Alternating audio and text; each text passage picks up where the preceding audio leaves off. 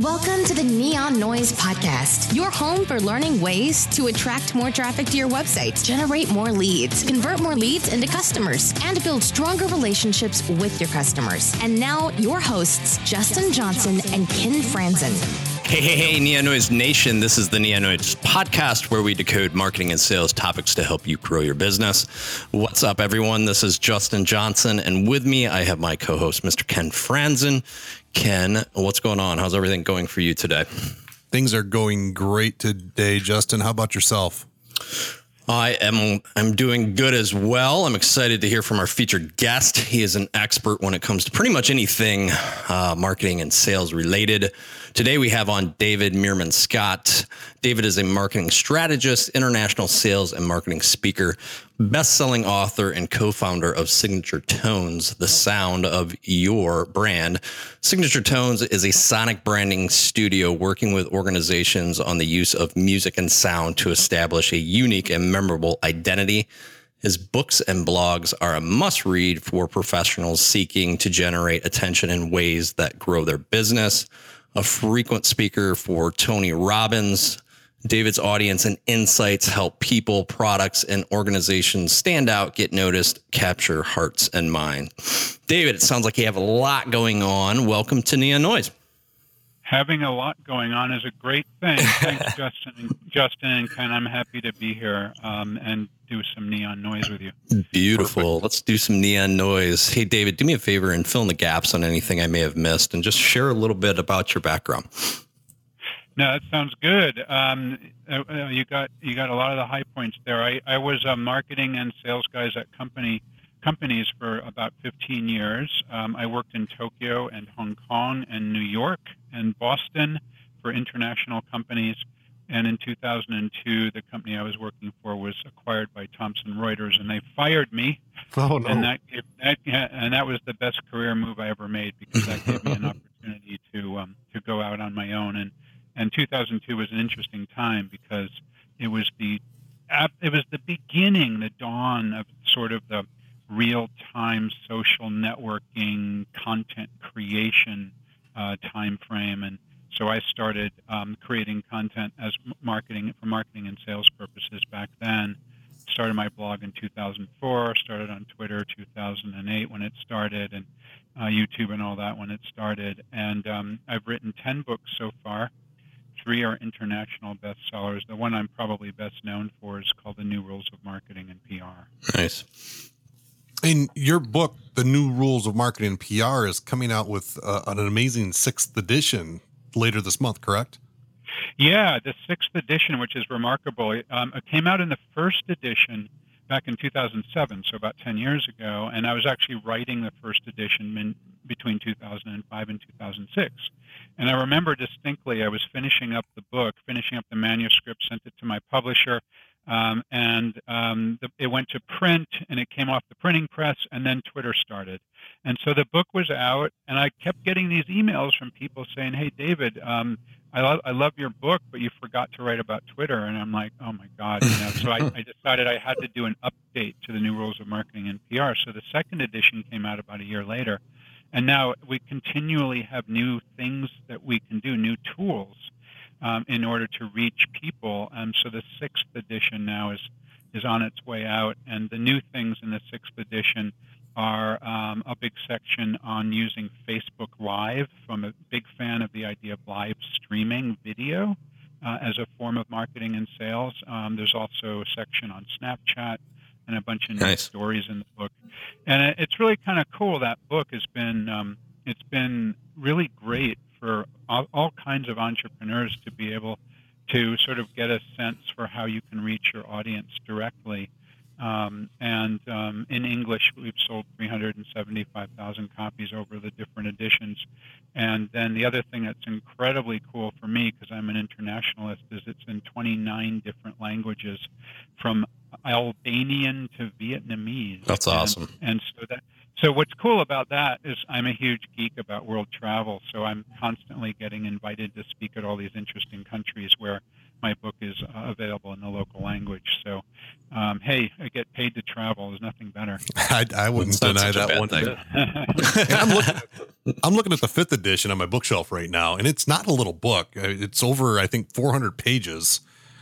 And you know what I did with the 6th edition? I made it shorter. No, I love the fact it's 400 pages because it's thorough. It's jam packed with a ton of value, and That's awesome. Is a complete manuscript of. I feel like it's one of those must haves on the shelf of any business owner or entrepreneur that wants to understand the world today that we live in, because in it you talk about some of the old rules of marketing and PR, and I wanted to maybe kick off with maybe you talking a little bit about the old rules and Sure. then segue into the new rules. Yeah, absolutely. So, entrepreneurs, in order to generate business, they need to get attention for their company, attention for their products and services. And for decades, the old rules suggested there were three basic ways to generate attention. Number one, you could buy attention by buying advertising. So, you could buy television or radio or newspaper, magazine ads. You could buy a list and send people, or direct mail. You could do a billboard by the side of the road, whatever. Buying advertising. You could try to go through the media and traditional public relations form of generating attention is you have to beat up members of the media and try to beg them to write about you or broadcast about you in their publications. And then the third basic way of generating attention is through sales. And primarily sales and traditional forms of sales has been about interrupting people, calling them up and cold calling them, or sending them emails that are unsolicited, or knocking on doors, or whatever it might be. And so those old rules, many entrepreneurs are still using those methods. And so what I propose is that there's a much better way to reach people, because now the ways people are buying has changed. And we all know that. Everyone listening in on this knows that, because if you need to make a decision about a product or service, let's say you want to go on a ski holiday, or you want to buy a new set of golf clubs, or you need a new piece of software for your business, first place you're going to go is online. You're going to go to Google, or you're going to go to the social networks and ask people for their advice.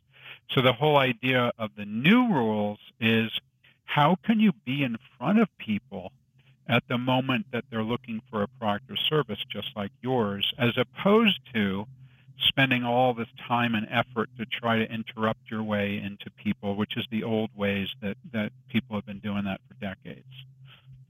Sure. So what about the listener who is intimidated by, because a lot of this involves technology, and they see this mad rush of competitive landscape in front of them. Everyone's rushing to these. There's so many different platforms with so much opportunity.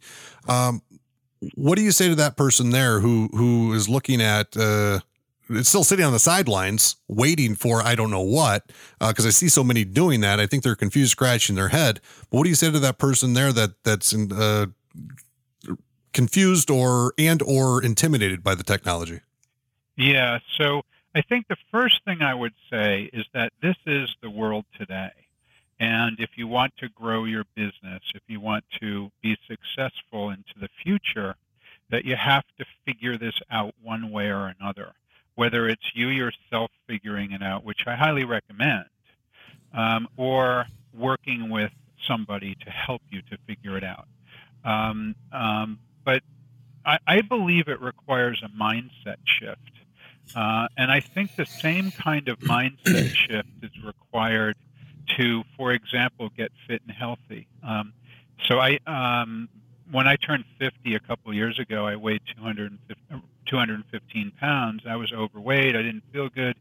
And I decided to have a mindset shift around fitness and health, and began exercising every day, began eating much better. And I'm about 157 right now. I'm 6'1". I'm 56 years old. I can bang out I can bang out 12 push-ups, 12 pull-ups in a row. Saturday, just for fun, I swam 3 kilometers in way less than an hour. So I've gotten incredibly fit. But it wasn't. I had tried that dozens of times in my life, and it never worked. It only worked when I made the mindset shift. So I think for those people who are fearful, and I totally get it. I've spoken with hundreds of people who have been fearful in this way. That if you just begin to make the mindset shift that this is the way that people are making purchase decisions today. Because guess what? This is the way you make purchase decisions today. Mm-hmm. You're going to the web when you have a problem to solve. You're not waiting for a magazine article to tell you the answer or going to the library to search on something. You're going to the web. And so that's the first observation. The second observation is that, yes, there are tons of tools out there, but you don't have to do all of them. I will give you permission not to do all of them. I myself don't do all of them. So it's a matter of choosing what are the several things that are going to be effective for you. So some people aren't really very good at writing. But they can maybe create a YouTube channel. So there's a really cool guy called Matt Reisinger. He's actually, his story is in the new 6th edition of the New Rules of Marketing and PR. He runs a custom home building company in Austin, Texas. And his was a new company about 10 years ago. He was competing against builders who had been in the market for 10 and 20 and 30 years before him. So it was very difficult for him to build a word-of-mouth network. It was very difficult because he didn't have any money of just starting out to spend money on advertising. So he built a YouTube channel, and he started to educate people about how to build houses. His YouTube channel started with just him with a very simple video camera that he gave to one of his workmen and said, "Hey, film me, and now I'm going to talk about some aspect of building." And he put those up once a week. And his YouTube channel started to catch on. And then he started to get inquiries from the building supply companies like Andersen Windows and the people who make doors and the wood companies and whatever to say, "Hey, we really like your video channel. Can you talk about our products and service?" So he started to sell sponsorships on his YouTube channel. And so very quickly, he built an amazing channel so that last year, 2016, he had 6 million views of his YouTube videos. Wow. And then a stat that I absolutely love is that he made $150,000 in sponsorship revenue on his YouTube channel, which is essentially his marketing. And then his business is running at about $15 million a year. Now the homes he builds range from about $2 million to $5 million, and he's doing 4 or 5 or 6 houses a year. So he's doing really, really well, and it was all on the back of a YouTube channel. So that's great. That's just to illustrate that you don't have to be fearful. Oh my God, I can't write, so therefore I can't do anything. I mean, Sure. In Matt's case, he just said, "Hey, I can film some YouTube videos." He was a real big fan of This Old House when he was growing up. So he said, "Hey, I'm just going to create a version of This Old House, but on YouTube." And so that's just one illustration. But another buddy of mine he runs a surf school on Nantucket Island. And he's built his business on the back of Instagram because Instagram is a very visual medium. And his Instagram ID is Nantucket Surfing. So he's got a good following. And then he every day will shoot photos both from the land using his iPhone and also from the water using a GoPro. And then he'll put those shots up onto his Instagram. And it's become like the de facto place for surfing on Nantucket Island. And he just happens to run the local surf school and then drives people to his surf school. And then very, very cleverly, he shoots pictures of his students. And many of them are kids, so he first asks permissions of the parents and if it's okay for him to post the photos if they're underage.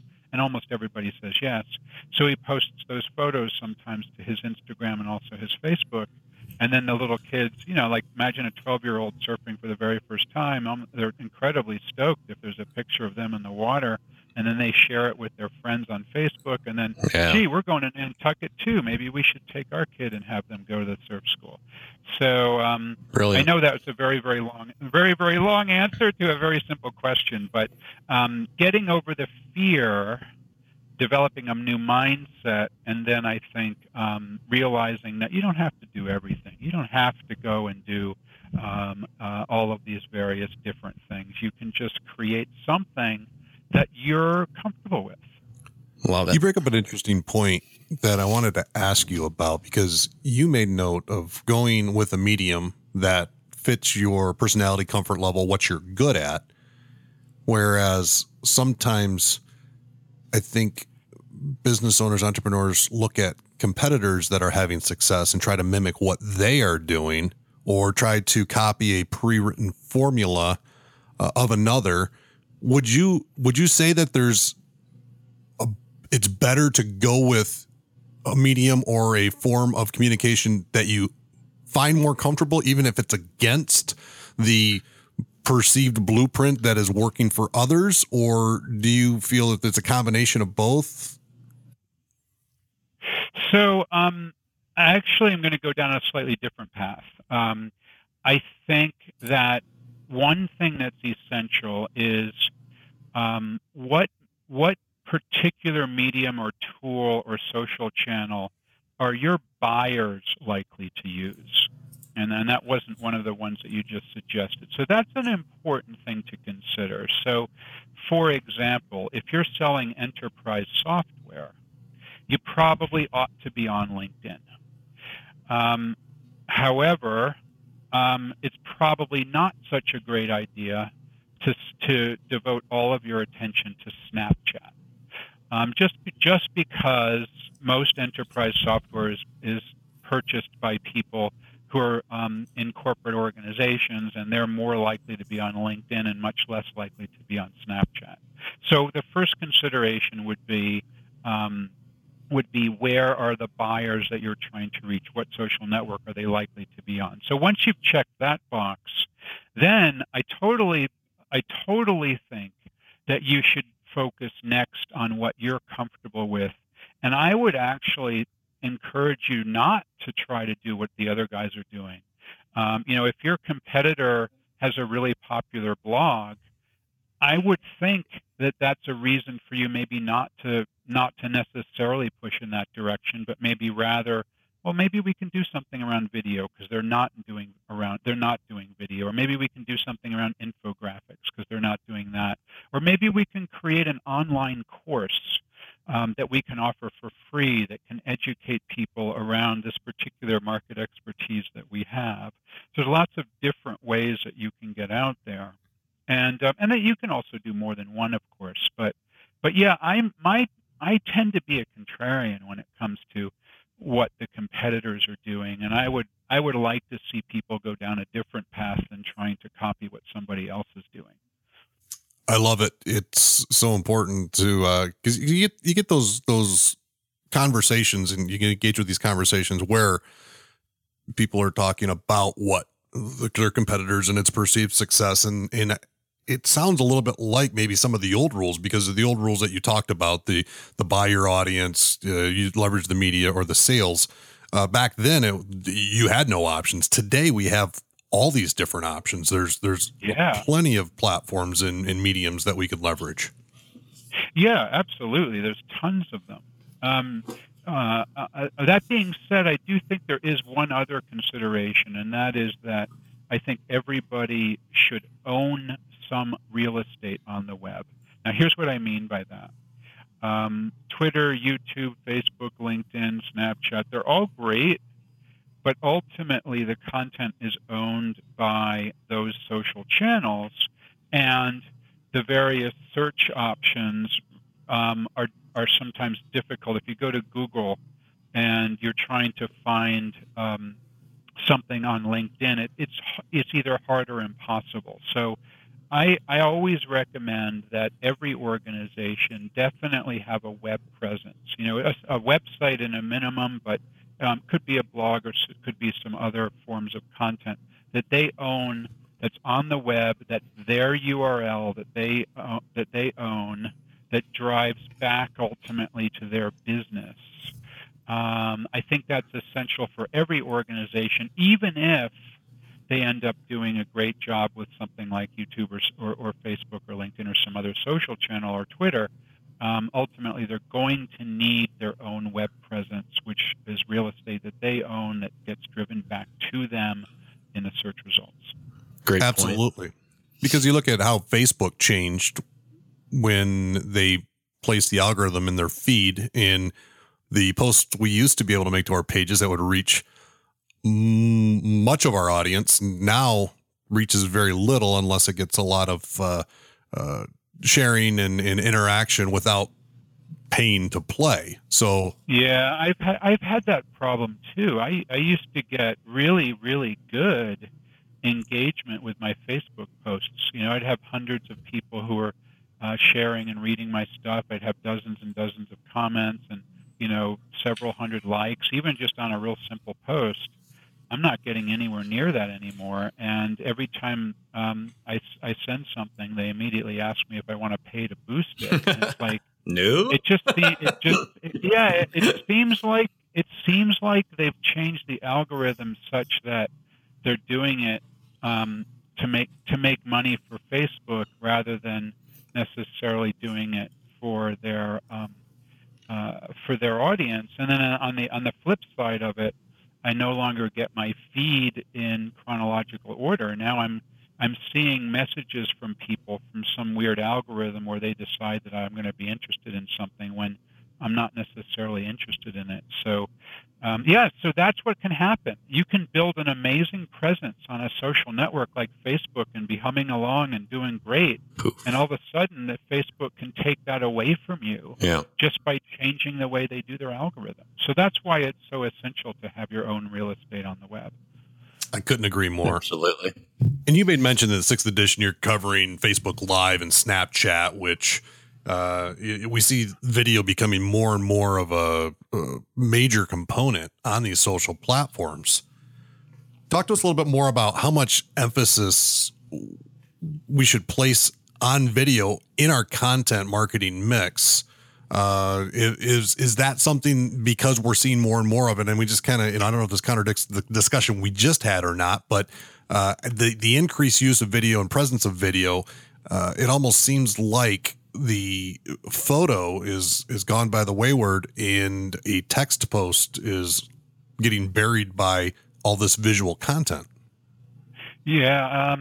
I mean, never mind the algorithm part, because I'm not an expert in Facebook's algorithm or any of the other social networks' algorithm. I mean, it used to be when I did a Facebook Live, it was seen by thousands of people. Now when I do one, that's not necessarily true, although it can be. But what I think is so cool about Facebook Live, and for those people who have not experienced it, you just use your smartphone, access Facebook, and then there's a little button that says "Go Live." You press it, and then you're live. You're transmitting a video at that moment.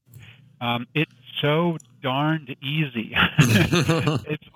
It's like so freaking easy, and that's one of the reasons why I'm a big fan of Facebook Live, is because if you have a decent following on Facebook, or if you're trying to establish a following on Facebook, it's just so easy to create these little videos. Now, the question is, okay, well, what am I going to do a video on? Well, at a conference, you could interview somebody and take 3 minutes to interview them using your smartphone, using Facebook Live. You could do a little how-to tutorial using Facebook Live. You could, like, for example, I wrote a book called Marketing Lessons from the Grateful Dead. I'm a fan of the Grateful Dead, and so some of the former members of the Grateful Dead have been touring this summer under the name Dead & Company, and with John Mayer filling the Jerry Garcia role. So I went to 2 Dead & Company shows in Boston at Fenway Park a couple of weeks ago. So I thought, well, shoot, I'll just broadcast one of the songs on Facebook Live, which I did. And then I also broadcast a song on Twitter's video streaming feature. And it was cool because it took me 10 seconds to set it up, 3 or 4 minutes to hold the camera, and several hundred people saw it. And people remember, oh yeah, he's the dude who wrote the book Marketing Lessons from the Grateful Dead. So it's kind of part of my branding that I'm a Grateful Dead fan. That's very cool. So it's kind of as simple as that. So I am a big fan of it, and I think people should experiment with it and see if it's something that they like, because some people really get into it and find that it's extremely helpful for their business. Again, because it's so easy and it's free, and if you end up figuring it out and having fun with it and finding a little niche, it's entirely possible that you can build an incredible fan base and grow your business as a result. I had one cool experience. I was on the stage at a Tony Robbins event. I speak at all of Tony Robbins Business Mastery events around the world. And I was on a Tony Robbins stage in January, and I did a little section in I have a 2.5 hour slot at Business Mastery. I did a little section on newsjacking, which is an awesome concept about how you can draft off of the news to get exposure. So it was about a 15-minute section in a 2.5 hour speech. And I had Tony Robbins' social media guy hold my iPhone, filming me using Facebook Live, but filming me so that he could see the whole stage from the camera. And then he would sometimes go zoom in on the audience and whatnot. So anyway, he's filming me about 15 minutes. Then we posted it. And then it got shared by a bunch of people who were there, because I said, hey, I'm filming this on Facebook Live if anyone wants to see it when you get back to your room. And it had 75,000 views. Wow. And just it took 5 minutes to set up, and we did it. It took absolutely no work. And I don't have 75,000 followers on Twitter. I have 125,000 I don't have 75,000 followers on Facebook. So I'm reaching tons of people who don't know me yet. And maybe some of those will buy a book. Maybe some of those will be interested in hiring me to speak at their event. So something like that is just a really cool way to get yourself out there. Perfect. In the video you're talking about, this is live. This is press the record button or record button, and you're live. This isn't staged. This isn't proper lighting and all the things that. No. I call it business casual video. It's funny. Love that. When I started my career in the late 1980s, my first job was on Wall Street. Man, I wore a crisp, sharp suit and tie with shine shoes every single day.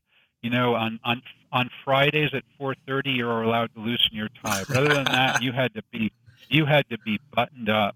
And now, practically every market is incredibly casual. I mean, I go to meetings in Boston or San Francisco, wherever I go, and I wear jeans and a decent shirt. And I'll, in the summer I'll wear a polo shirt.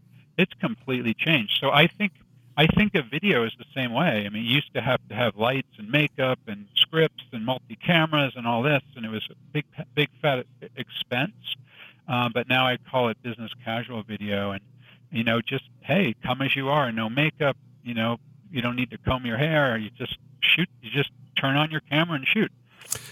And while it is called Facebook Live, and you literally go live and people can be watching your stream live, Facebook does then archive it so you can see it again, and so you can point to it later on, the next day, 2 weeks later, a month later, whatever it is. Sure. And I love the term there, business casual video. That's fantastic. That's great.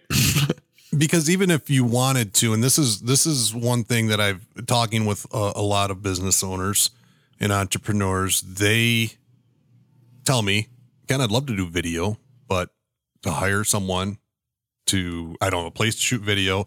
They have to hire someone to come in to shoot the video, to insert B-roll, background music, and this long, and it doesn't have to be, the video doesn't have to be that high production. There's nothing wrong with that. I think, the high production video is fantastic, but the point I'm trying to make is that it doesn't need to be even a recorded video, even if you're not shooting live and you want to record a video and then check it out and then post it. I just did this for a position we're hiring here at the company. I was going to post it on Facebook. Anyone knowing anyone that wants to be a content manager at Neon Goldfish, please apply. And I said, you know what? I'm just going to shoot a quick video. And I did a couple takes, but I did a video, used a tripod because I had one here at the office. It took me 5 minutes, put it on Facebook, and it had 1,700 views in 24 hours. Nice. Yeah, exactly. Nice. Awesome. That's exactly what it's like. That's exactly the idea. And it's just so darned easy. That's not to say that that a high production value video is going away. I myself occasionally will do a high production value video, but I'm doing a lot more casual videos than I am the full-blown expensive kind of videos. Sure. So you mentioned newsjacking. You have a book on newsjacking. I believe an online course on it as well. Is that correct? I do. I have actually have two online courses. One online course is called Master Newsjacking, and the URL is newsjacking.com. The other one is called New Marketing Mastery, and the New Marketing Mastery is the program I developed with Tony Robbins, and we make it available at all the Tony Robbins events. But New Marketing Mastery, if you go to that URL, newmarketingmastery.com, you can find it. So newsjacking is this incredibly cool concept that I pioneered, and it's basically what you do is you look at what's going on in the news. It could be in the international news or national news, or it could be just local news if you're running a business that you serve customers locally, or in your marketplace if you're serving a niche market. So you follow the news, and then you figure out what's going on in the news that you have some kind of expertise around, or what's going on in the news that you might poke a little bit of fun at. And then you create a piece of content that injects your take on that news so that the media can find it, and also potential customers can find it, and also it ends up getting shared by a lot of people. And it's a great concept to generate attention in a really big way. I'll give you an example. So young entrepreneur by the name of Trent Silver is he runs a bunch of different little companies, but one of the little companies he runs is called Cash for Purses. And what Cash for Purses does is they buy used handbags from people, high-end Louis Vuitton, Prada, Coach bags like that, fix them up if required, and then they sell them through either eBay or through boutiques. And Trent told me that his biggest challenge was how does he get more handbags to be able to sell high-quality handbags. So he looks to the news to try to find stories that are interesting that he can tie his brand Cash for Purses to. So as an example, recently Lindsay Lohan was having money troubles, and she was in the news because she was having trouble paying her bills because she hasn't gotten any movie gigs recently. So Trent Silver created a blog post where he offered to buy Lindsay Lohan's used handbags. And that was really cool because members of the media were kind of getting tired of the same storyline of, oh, Lindsay Lohan's having money troubles, she's not getting any movie deals, she might go bankrupt. And all of a sudden they could say, oh, and maybe her financial troubles will be solved if she just sells all of her used handbags to this company, Cash for Purses. And he ended up getting stories written about that on the Huffington Post and in People magazine and in a bunch of different publications, dozens of different publications. And what Trent told me is that once those stories all came out, he was having a huge spike in traffic on his website, and he generated 8,000 online inquiries, and about 18% of them ended up closing. In other words, people sold them the handbags, and he generated $250,000 in new business just by doing that. And by the way, it's free. Newsjacking is free. Just create content around a story that's happening in the news. That's great. In the timeliness of that, it has to be paramount. You have to probably jump on that right away while it's still relevant, correct? Yeah, the timeliness is really important. Absolutely. The timeliness is essential. When the story is happening, that's when the public cares about it. That's when it's really interesting. That's when people want to know right now. I mean, I'll give you an example in my own world. I started writing in August of 2015, so almost exactly 2 years ago. I started writing about the U.S. presidential election, and this is the 5th U.S. presidential election cycle that I've written about. I started writing about it when I was writing in magazines. This is like before I even had a blog.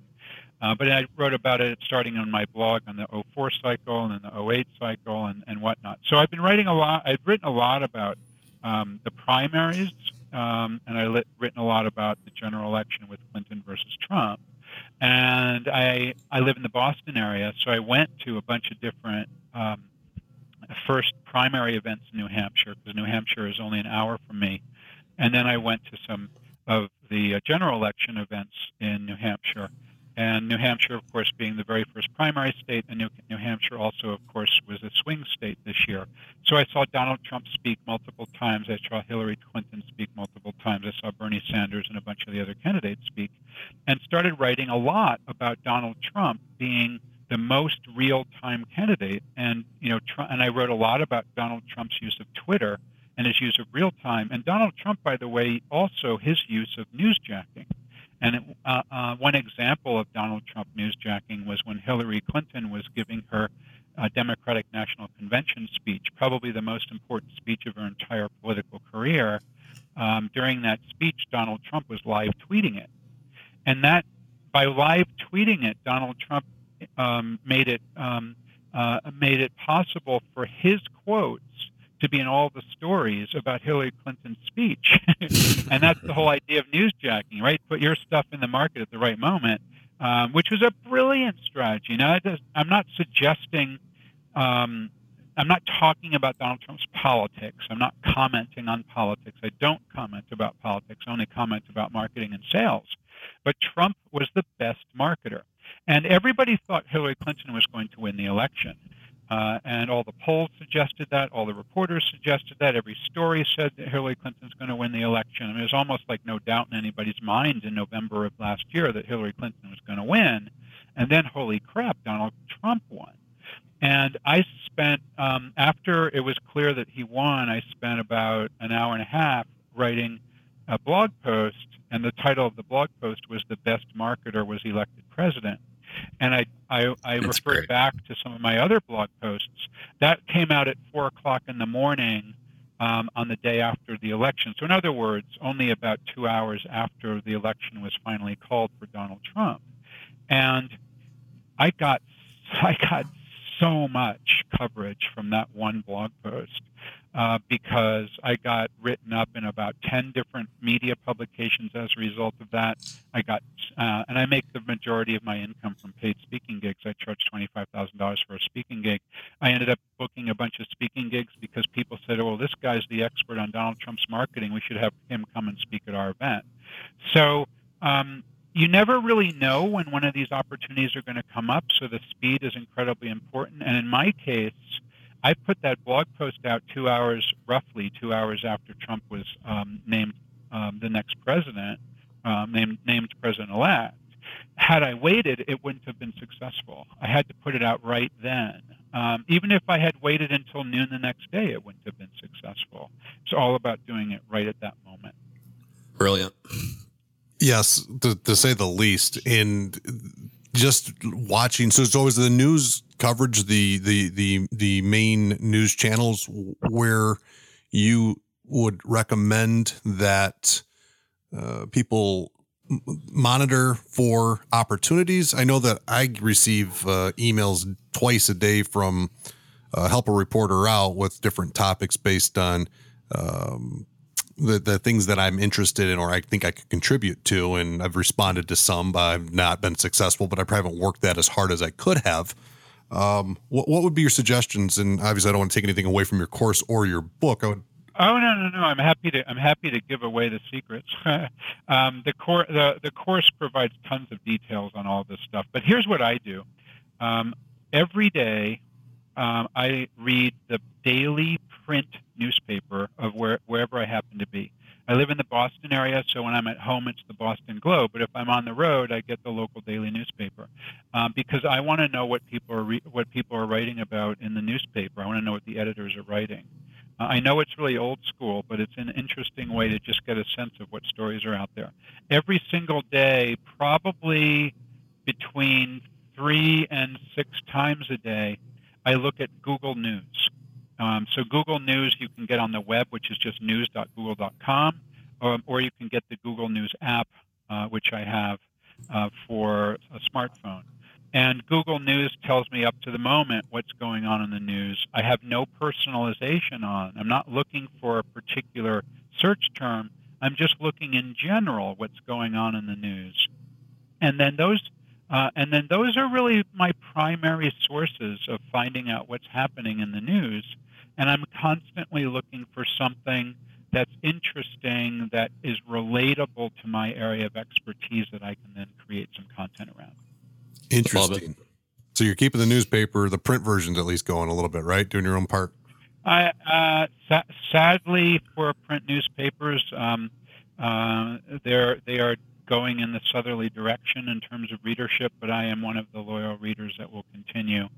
But yeah, I mean, I read my breakfast with the print newspaper every morning, and the reason for that is that so many people do follow the news electronically, but they get in, but either the algorithms or the personalization that they have in place, they tend to focus their news reading habits in certain directions based on their interest, and that means they're crowding out the possibility for something serendipitous that they never thought to ask for.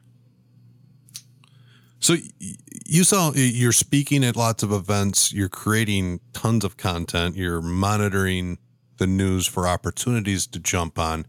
How do you manage to get all this done in a day? I mean, what does your day look like? What is do you have any specific habits or routines that you employ?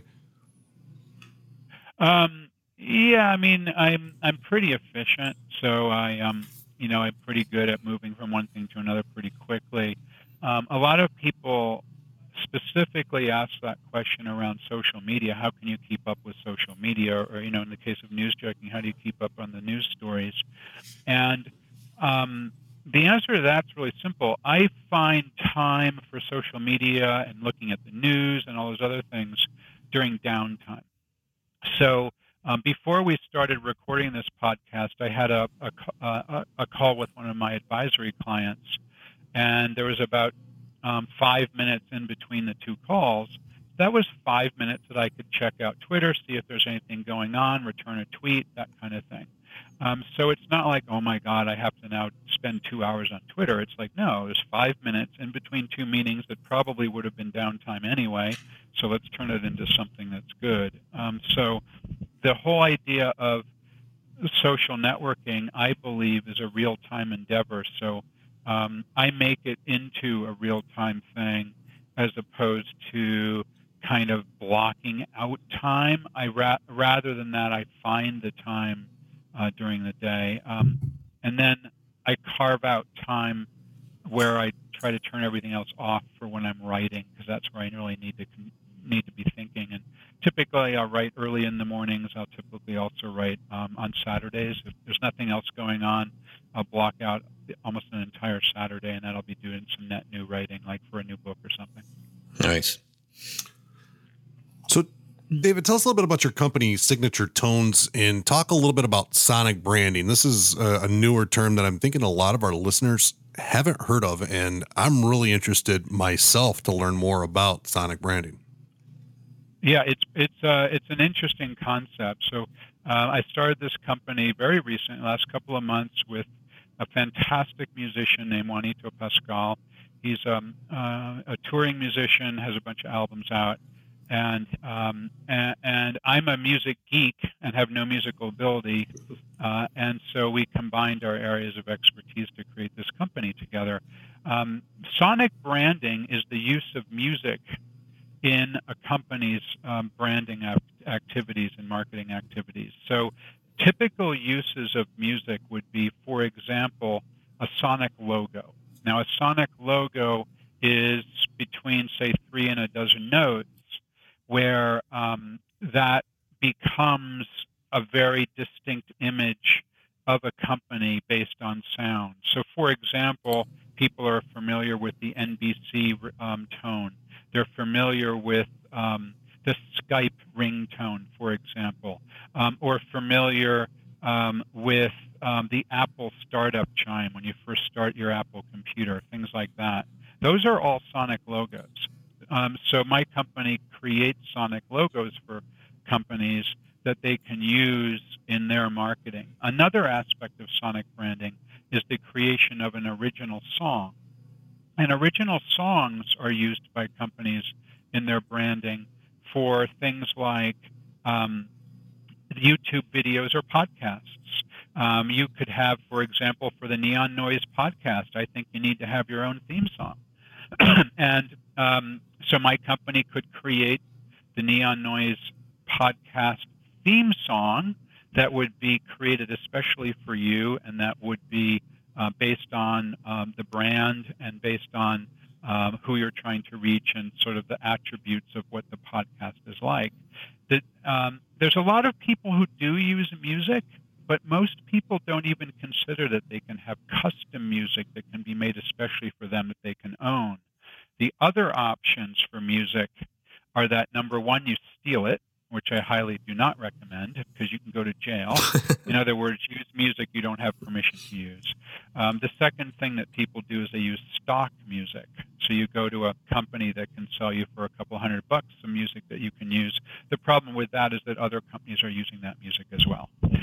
But with owning your own music through some custom sonic branding, that's yours to use in any way you want. You have complete ownership over it to use in any way you want. So it could also be used at trade shows. It could be used when you walk on stage at a speech. They could be used in TV or radio commercials. The music can be used in all kinds of different places. Is sonic branding something reserved for larger corporations, or is this something that smaller business owners and entrepreneurs could consider using as well?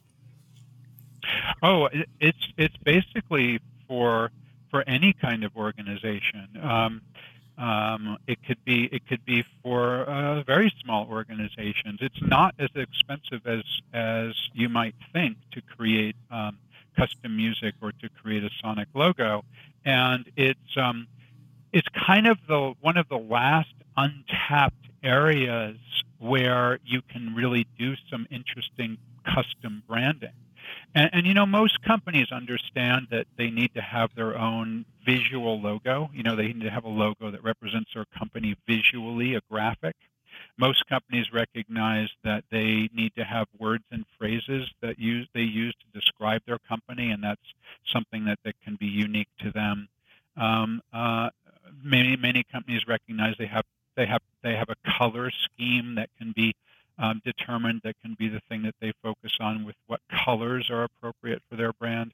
But there's almost nobody who's doing a custom branding around the use of music. You know, this is sort of a similar kind of expense to creating a logo. It's not expensive. And you bring up the sense of hearing or sound, and it is, when you really think about it, a seemingly untapped or underutilized way of communication from a branding aspect that I don't know many using it. I consider myself to be decently aware in the marketing world. And when you brought up sonic branding, I read into it and understood it a little bit better, but it wasn't a term that I was overly exposed to or familiar with. And my initial instinct was that major corporations like McDonald's, the type instance, would be. Oh, you see, you remember but I that. do. You yes, remember I that. I have small children, and they're my middle child. She's 4, and she is the little princess of jingles on TV. When they come on, she just rattles them off left and right. And I just chuckle, and it's but their frequency. So when you're looking at that frequency comes into play, because in order for your brand, much like a visual aspect where it's seen over and over and over again. From a logo standpoint, for it to be recognizable, do you recommend a certain level of frequency, or is there a certain type of marketing plan? Or you mentioned some of the different things where when you come out on stage to speak, or we talked about creation of video and some of these we have a podcast here which has audio. When you're looking at a small business owner, entrepreneur who is employed with a certain marketing mix, obviously there's the idea behind I have to have a method of getting this out there, correct? Yeah, I mean, I think it partly depends on how an organization might use it, and you would make that decision before you would say, okay, well, here's sort of the frequency. We built a Sonic logo for a company. Actually, we're in the process of building the Sonic logo for a company now. That they're a smaller company. They're actually a startup, and they're going to be doing management of condominium complexes. And they wanted to have a Sonic logo specifically because they wanted to have consistent music on hold when people call in, because they have a lot of telephone calls. And they didn't want to do what most companies do, default to some crazy music that they have, or do nothing, or some notice from the CEO or something. So they're going to have their own music for on hold. They're going to use it for other purposes as well, but that's primarily what they wanted.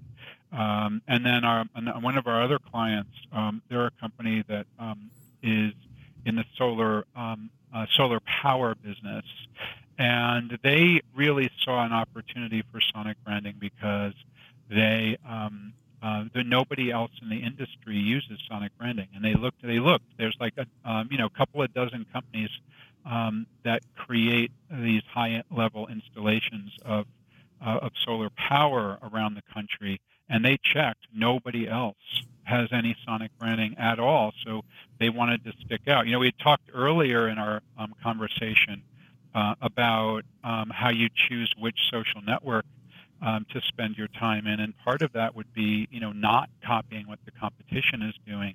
And I think this idea of Sonic branding is something similar. Is that it's one of those vast untapped areas that we have an opportunity to do something in that many people aren't. And it's exactly the reason why I chose to create the Sonic branding company, is that I've been looking at creating a marketing agency of some kind for 15 years now. I had never done it. And I'm thinking to myself, do I create a search engine optimization agency? Do I create a public relations agency? Do I create an advertising agency?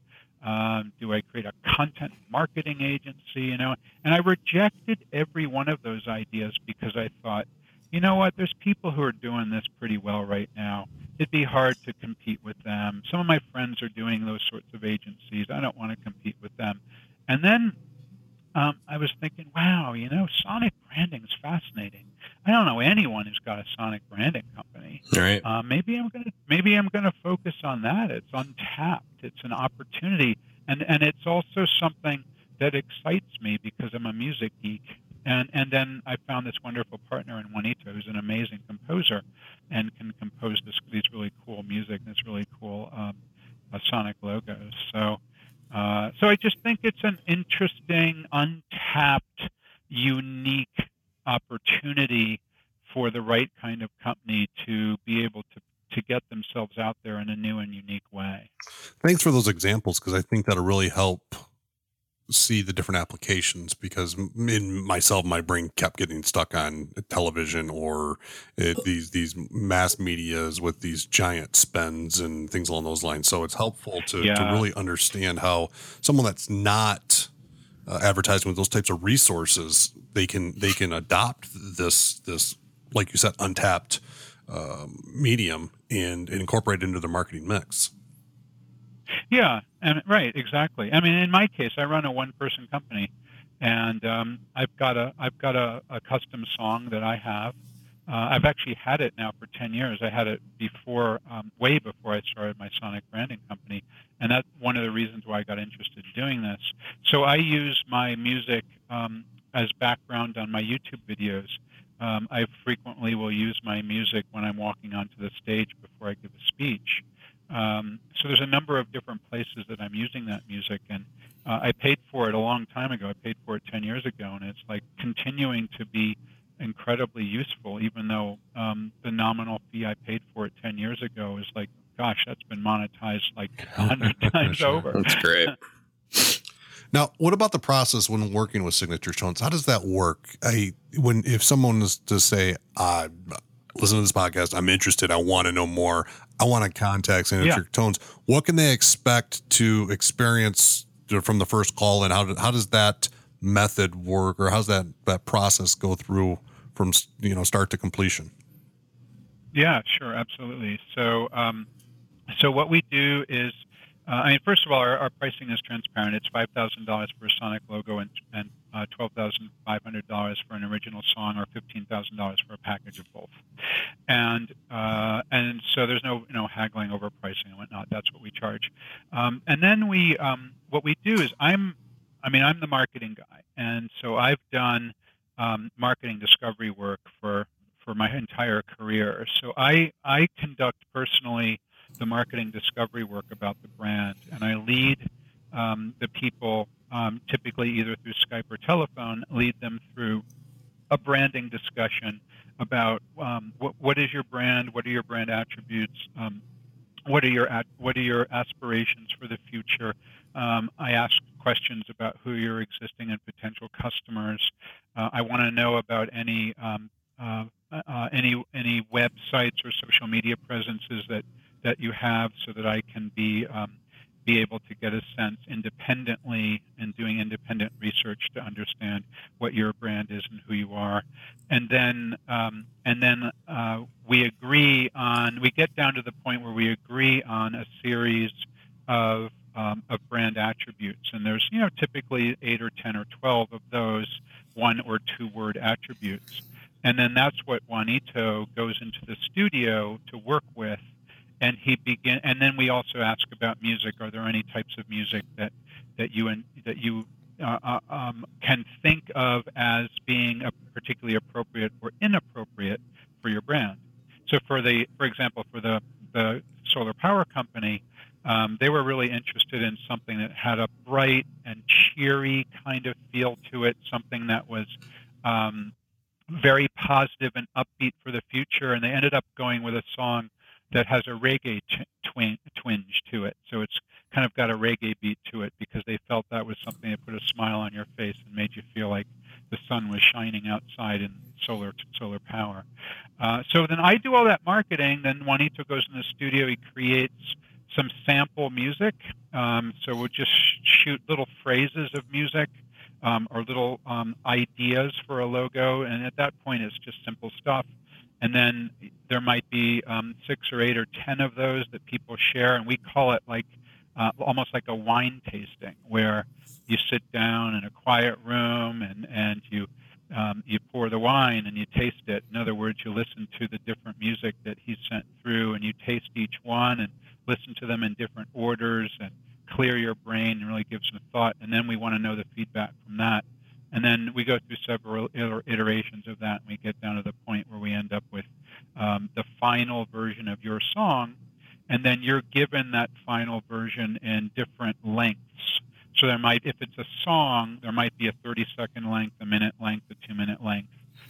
If it's a logo, you might get it with a couple of different instruments. There might be the guitar version, or there might be the full, the sort of piano version, or whatever.